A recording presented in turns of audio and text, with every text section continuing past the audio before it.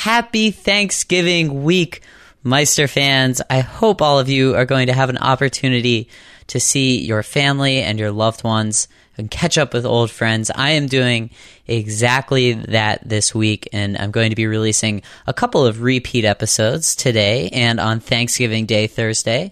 Hopefully both of them will evoke a sensation of gratitude and thankfulness on your part and on my part too. Before we throw it back to episode number 68 with the blind hiker Trevor Thomas, I have a fun request from the Meister fans. Typically in our family, we make the Thanksgiving dinner together.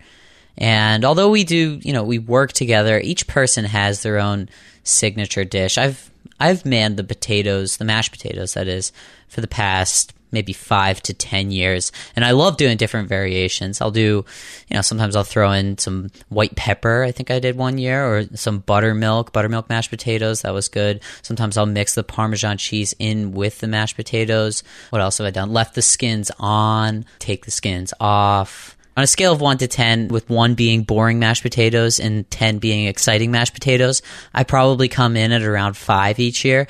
This year, I'm looking to take it to maybe an 8 or a 9, and that's where you come in, Meister fans. I want your weird Thanksgiving recipes. I want ways to jazz up not only our mashed potatoes, but any classic Thanksgiving meal. And naturally, what came to my mind was to Google weird Thanksgiving meals. And just to give you an example, 8 weird twists on classic Thanksgiving meals by Bon Appetit. The first option is a Thanksgiving sushi roll with a chunk of turkey, stuffing, cranberry sauce, cream cheese, some chives, all wrapped up in some seaweed and some sticky rice. It looks really weird, but I'm sure it tastes fine.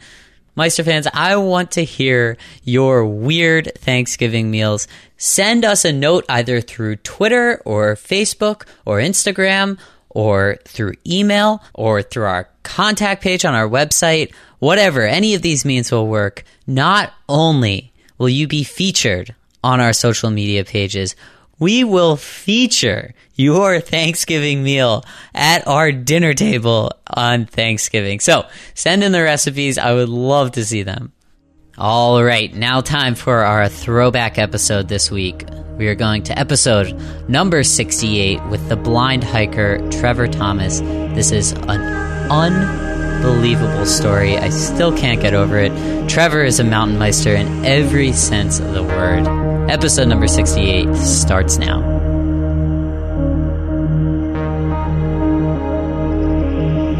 Who are the mountain meisters? Committing to the goal and galvanizing you and your team behind that one single focus. Being at peace with that fear and being okay with it. You gain a real appreciation for your life and for what you have. Learn about their extreme lives on rock, snow, and ice with your host, Ben Shank. Hello, everyone. Welcome to Mountain Meister. This is Ben. Today on the show, we have Trevor Thomas, who is also known as 00. And Trevor has hiked some of the most legendary and difficult treks in the U.S., including an unassisted solo end-to-end thru hike of the Appalachian Trail, which is 2,175 miles. And that was in 2008. And in 2009, he completed the 2,654-mile Pacific Crest Trail. Now, Meister fans, here's the kicker. Trevor is blind. In 2005, Trevor became blind in only a few months, and after a period of mourning, he set out to regain his skills he needed to function in society, which I say, Trevor, you are doing a pretty good job of that. Welcome to Mountain Meister. Thanks for having me. Your story is absolutely incredible, and I think everyone listening to the show is going to love this one. So let's first rewind back to 2005 and learn a little bit about when your vision restrictions start to come. And do you remember kind of the day where you're like, something's wrong? Pretty much I went to a place called Vision Works thinking I needed contacts or glasses or something. And she took a look in my eyes and said she couldn't help me, but was concerned enough about what she saw that she said I needed to go to a specialist. And the next day I was in a specialist's office. And over a period of about 8 months, though they tried everything, I lost my sight. It was a daily thing, and it was an excruciating process because they couldn't tell me why I went blind. They couldn't tell me how I got the disease, which was atypical central serous choroid retinopathy, a disease where your autoimmune system attacks the macula in your eye and literally kills it. So it was a hard time in my life. You just pretty much saw your world closing in on you, and you lose privileges like driving, and you lose the ability to be independent. And I desperately wanted to have that back. Now, Trevor, you were telling me before the show that you were never really a hiker. You did some other things like backcountry skiing, and you drove cars. Definitely some things had to change when you first lost your vision. Was there one thing in particular that you didn't expect to lose that was kind of a surprise for you? I think the hardest thing for me was having to voluntarily quit driving. Don't really realize how much convenience that provides you in life until you can't do it any longer.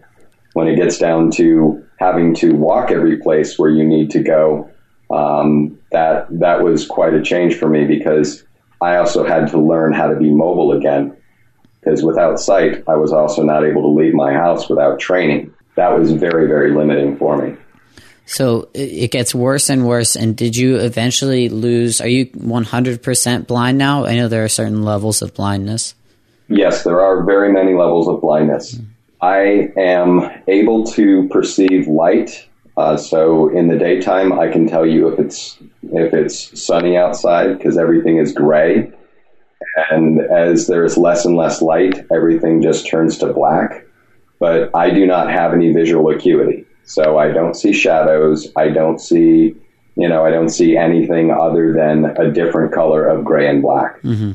So Trevor, because we have so much to cover in this interview, I'm just going to give the Meister fans a little bit of a background. So Trevor does reach this low point in life, I mean, for good reason, but he realizes there is something to be made of this.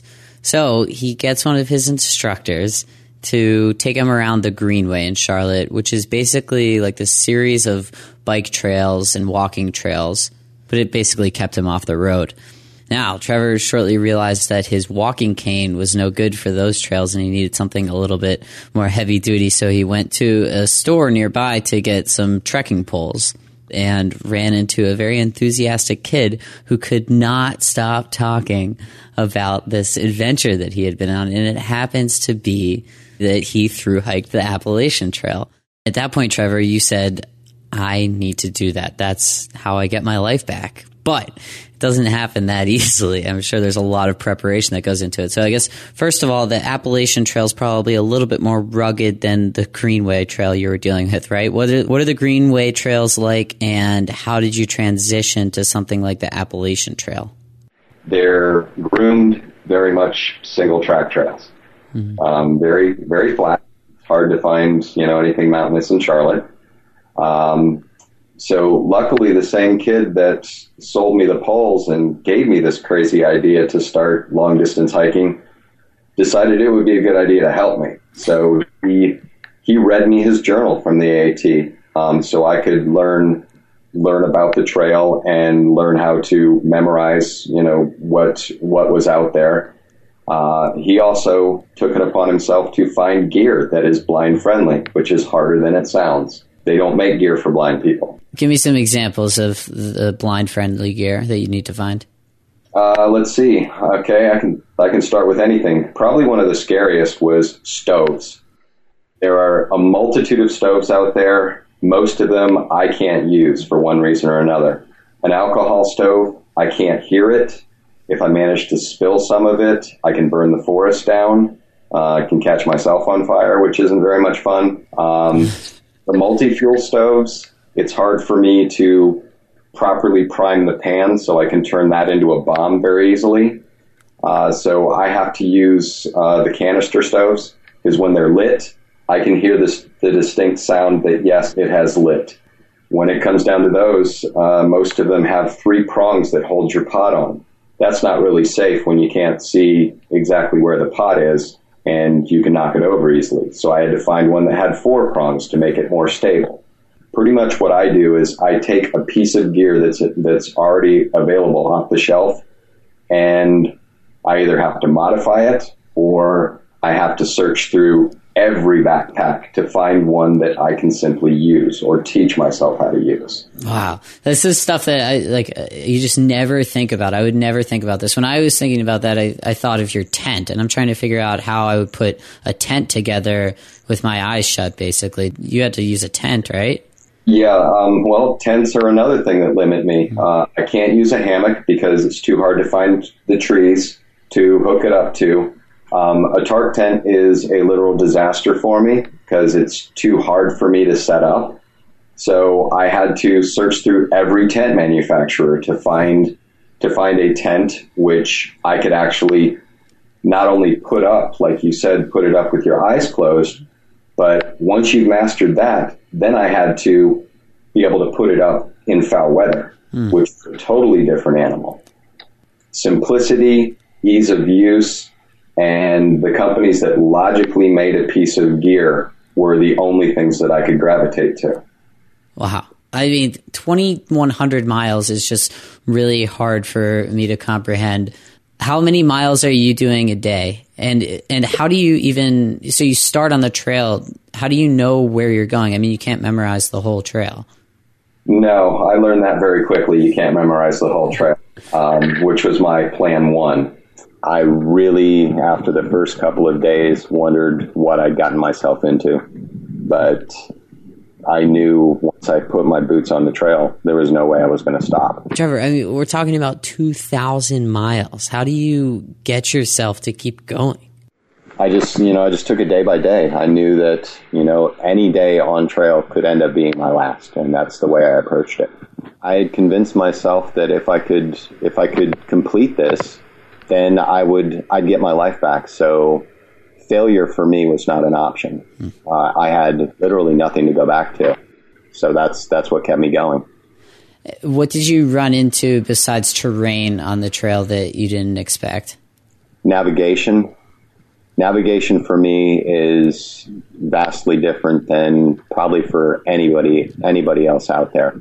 Obviously, there are no maps for somebody like me. There are no guidebooks for somebody like me. So I had to be creative in how I was able to navigate. So what I rely on is pretty much math. I'm very good at estimating my cadence. So for me, cadence and time equals distance. And then since my phone will talk to me, I have a wonderful trail angel named Lane who methodically takes every guidebook and data book and compacts it into emails, sends it to my phone so I can refer back to my phone and it will read me the data that most people can just pull out of a map. Say for instance, I know there's something I need at 2.6 miles. I will keep track of my cadence and my time. And when I get to about 2 miles, I really have to start intently listening for what it is that I need, whether it be water, whether it be a possible structure, maybe I'm crossing a road, and that would be a hard marker for me. So I know at one small point in time, I know where I am. And then I rely on the feeling in my feet to make sure that I haven't wandered off trail. So all trails feel different, and you get, after many, many miles, you get a feeling for the trail that you're on. So that's how I keep track of when I'm on trail. And then I don't have the ability to make a decision and make it incorrect. So on the AT, my plan was if I got to a place where I just didn't know which way to go, maybe the trail intersected and I didn't know whether to go left or right. Maybe there wasn't a sign there that I could trace with my fingers and follow that. My plan was, since the AT was so well traveled, I would just sit on the side of the trail and I'd wait. And I'd wait for somebody to come by, explain to them, my situation, wait for the shock to wear off, and then say, I need to know which way to go. So that's what I did. Wow. Oh my gosh. And So you talked about your cadence, and you're probably not walking in a straight line most of the time. So is that why you said when you're looking for something maybe 2.6 miles away, you have to really start being intent at 2 miles because there's such a margin for error there? There's a margin for error, yes, and your cadence is naturally going to change. Maybe you're going over some rolling terrain. You're going up 200 feet, and then you go down 200 feet. Typically, most people will go a little bit slower on an uphill climb than on the downhill. So I put that in for a margin of error because I can't afford to overshoot what it is that I'm looking for. Are you falling on the trail? I like to say that every hiker falls. I just take it to a new level of extremes. I don't much now than I used to. When I was on the AT, I quit counting after 3,000 and then just started concentrating on things that were really bad, like broken bones and things. Oh my gosh. 3,000? Are you kidding me? What kind of bones did you break? Let's see, I broke 2 bones in my left foot, and then I cracked my iliac crest on the left-hand side, broke 4 ribs, cracked my skull open, and dislocated my right shoulder. Well, and do you need medical treatment for these kinds of things? I mean, like a cracked skull, you probably need to bandage that up, right? Yeah, I learned a lot of backcountry medicine, and I think, there's so many books written on the AT, but there's never been a book written on the best and worst medical care that you can get. I think I should be the one to write that because I've visited nearly every medical treatment facility on the AT. I even remember one large animal veterinarian that I had to go to when I broke my ribs when I was in Maine because that was the only thing around. Oh my gosh. How long did it take you overall to complete the entire trail? I was pretty psyched. I started off slow, but the average hiker will complete the AT anywhere from 5 to 7 months. And I finished in 6 months and 2 days. So I speed, as I went along because you meet friends, and I did not only did I have to finish the trail for me, but I also didn't want to be the weak link in a hiking team. If I have found some friends to hike with for a few days, I didn't want them to have to worry about the blind guy or slow down their progress. So I learned very quickly how to hike faster or longer just so I could stay with friends if I could find any. You probably got so much better as time went on. Did your mileage per day increase? Yeah, pretty much. I think at the beginning I started off and I was doing maybe 8 miles a day. And then towards the end, obviously I was fighting the clock to get done with the trail before they closed Katahdin on me. By the end of the trail, I was doing high teens and 20s. Wow. So, that was doubling my original speed, which was kind of cool. And did you ever run into anybody on the trail who didn't know you were blind at first? Maybe they were passing you or started to talk to you? Well, yeah, that was actually kind of fun for me. It happened more than once. Mm-hmm. Obviously, I'm kind of a freak of nature, so when you're out on the trail, there's, word of mouth travels fast. So people, when I would get to a town, people would already know that, hey, there's this blind guy hiking and he's coming this way. So people that I would run into, maybe coming southbound on the trail. I remember one guy when I was in Pennsylvania, he stopped me and he said, I'm going south. And he said, I heard there's this blind guy out on the trail. Have you seen him? I was like, well, no, I haven't seen the blind guy in a while, which technically I wasn't lying to him because I haven't seen myself in a mirror for about 9 years. So I went into town and he was from that town and ran into him again. And he's like, are you Zero? And I said, yes, I am. And he said, I asked you if you saw the blind guy. And I said, well, I didn't lie to you. I haven't seen the blind guy because I haven't seen me in a while. But yes, it's me. That's great. That was probably one of my best ones, and the greatest feeling that I get when I just get to be normal. People they don't see you as a blind person. They just see me as another hiker. When you do go back to, in quotes, the real world after these extraordinarily long hikes, is there culture shock involved? What's the emotion there? It's really tough for anybody to get back into society, I think, after being on a long trek. I mean, when you're living in the life in the slow lane and living in the wilderness for, 3, 4, 5, 6 months, coming back to society that moves so quickly is very hard. But for me, it was exceptionally hard, because every time I go out, you get this sense of empowerment. I've just done what has never been done before. I've done what no other blind person has managed to accomplish, and it's such an amazing feeling. And then when I come back to society, it's very humbling, because I go back to a world where I need help for the most mundane things that most people, once again, take for granted. I can't go to a grocery store by myself and want to shop. I need assistance. I can't read the packages, even though I memorize the aisles and know which aisles things are in. If I want to get something at the store, I need somebody to go with me to make sure I'm getting the right thing, or get somebody at the store to help me. And then there's the whole thing of, you shop for all your groceries for the week. How do I get them home? I have to carry them all. So I have to make the decision, is it worth it to go out in the rain to go get something, or do I rely on somebody else? So it kind of brings you back to earth. Wow. Well, now you have a dog. You didn't have her when you did the Appalachian Trail, right? When did you get to Neil? I got to Neil, this October will be 2 years ago. And you guys are buds, right? In 2 years, we have been together 24/7, 365 in every environment except for 1 4-hour stint. Wow. So you're spending every moment with her. How has that changed the way you go about everyday life? It's opened up a lot of possibilities for me, both in town and for my hiking career.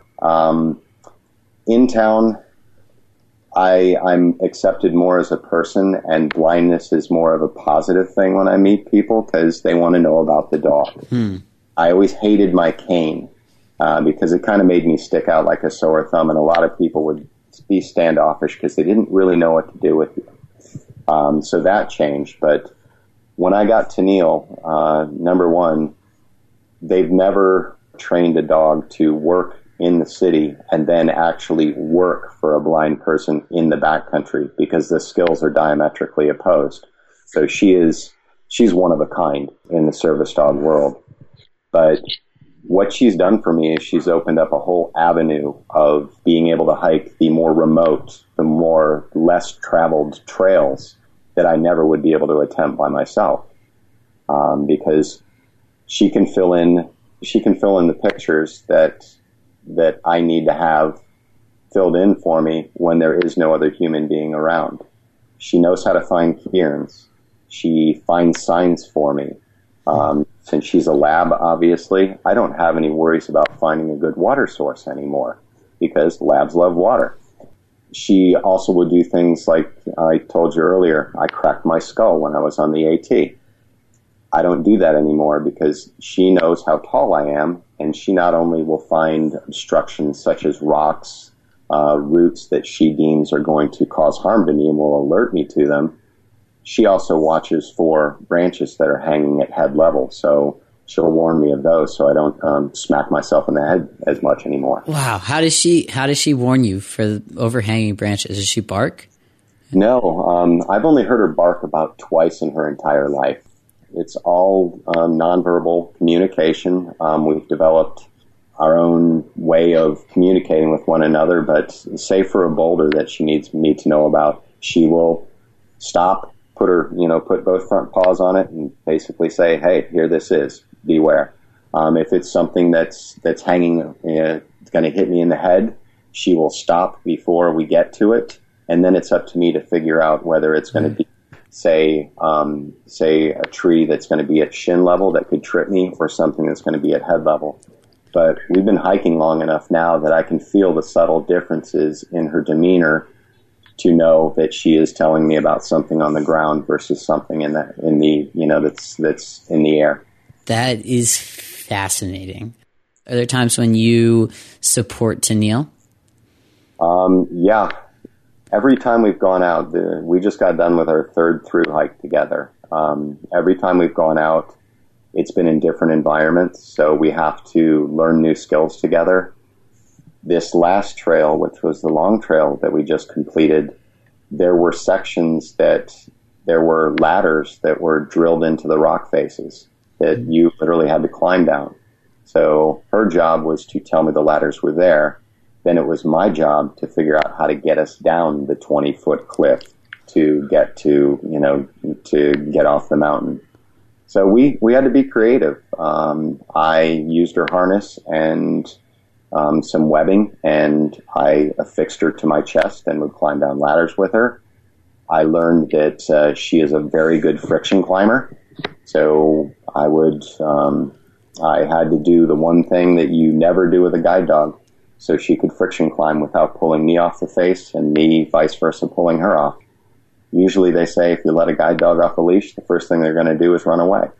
I found out that she will not run away. She will never leave me, because she would just climb her section, wait for me, and then climb again.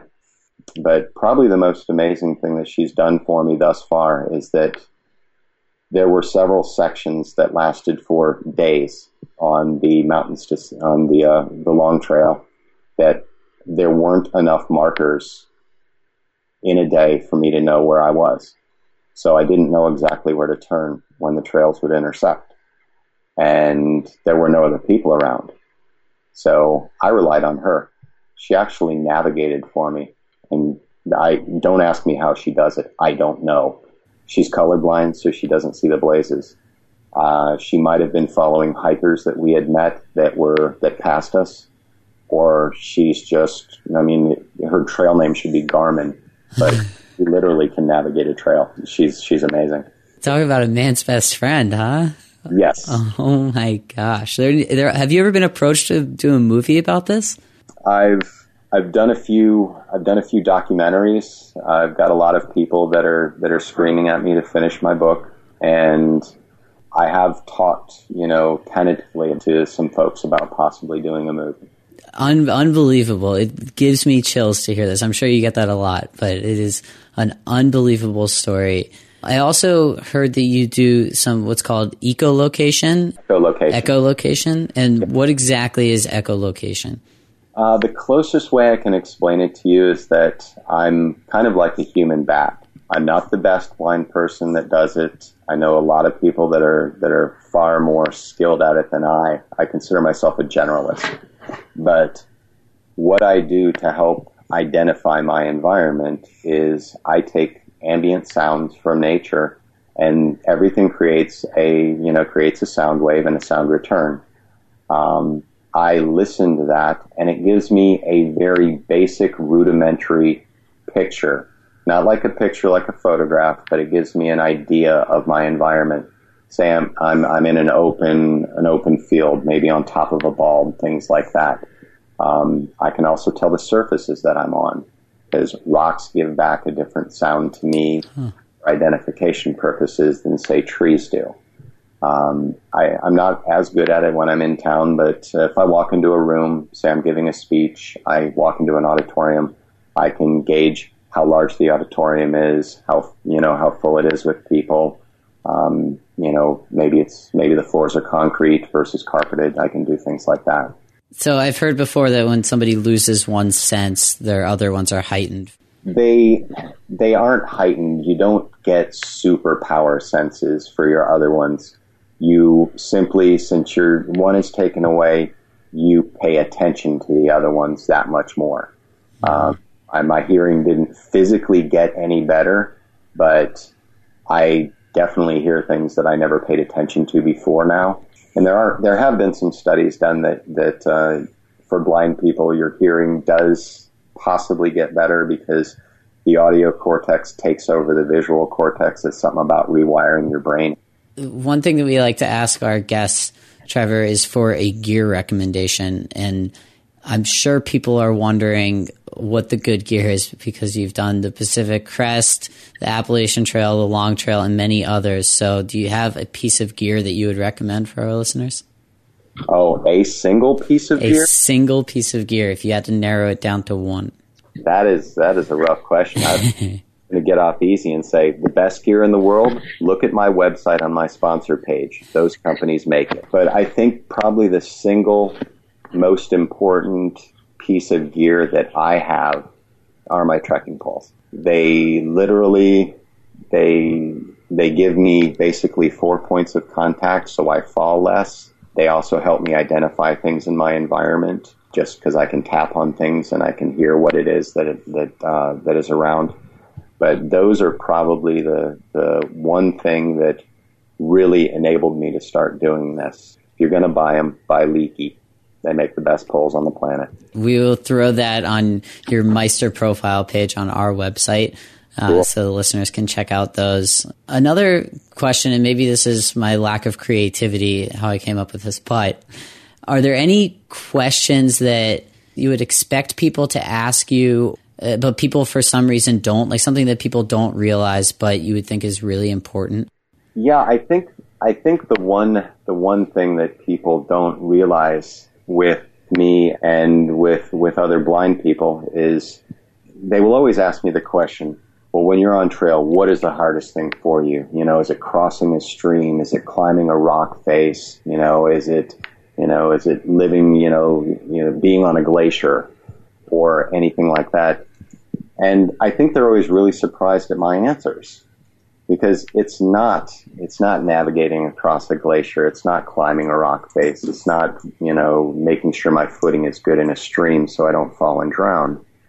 The toughest thing for me is when I'm solo and I have to go into a trail town and I have to find the post office without anybody to help me.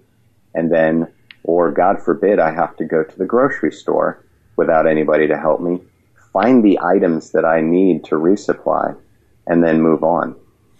That is something, once again, like going back to society. That's where it all comes full circle, and I go from being the master of my environment in the backcountry to needing help with the most mundane things. Going forward, what's next for you? And are you going to continue doing these long trails, or is there something else in the pipeline, maybe even a different sport? I'm always willing to try a different sport. I've grown fond of kayaking recently. I think I will continue to do the long trails because I love hiking. It's such a freeing experience for me. But right now I'm at a point where I think it's time to be able to give back, and I'm really excited about a blind ambassador program that I'm working on with the Perkins School for the Blind and the Boy Scouts Troop 3 out of Manchester, Massachusetts. And what I've done is I've partnered with them to get the Boy Scouts educated about blindness in the United States, and I've partnered them with blind kids from the Perkins School, and we have developed a way, which is the way that I hike. We're teaching the kids from Perkins how to take control of their lives. And we're getting them out in the backcountry so they can go hiking and they can take away the sense of empowerment that only the backcountry can do for them, and hopefully apply it to everyday life. Congratulations on everything that you accomplished. This has been an awesome conversation. For our listeners, again, more information about Trevor at blindhikertrevorthomas.com. Also, highlights of today's episode on our website, mtnmeister.com. Trevor, thank you so much for joining us today. Oh, thanks for having me. It was great.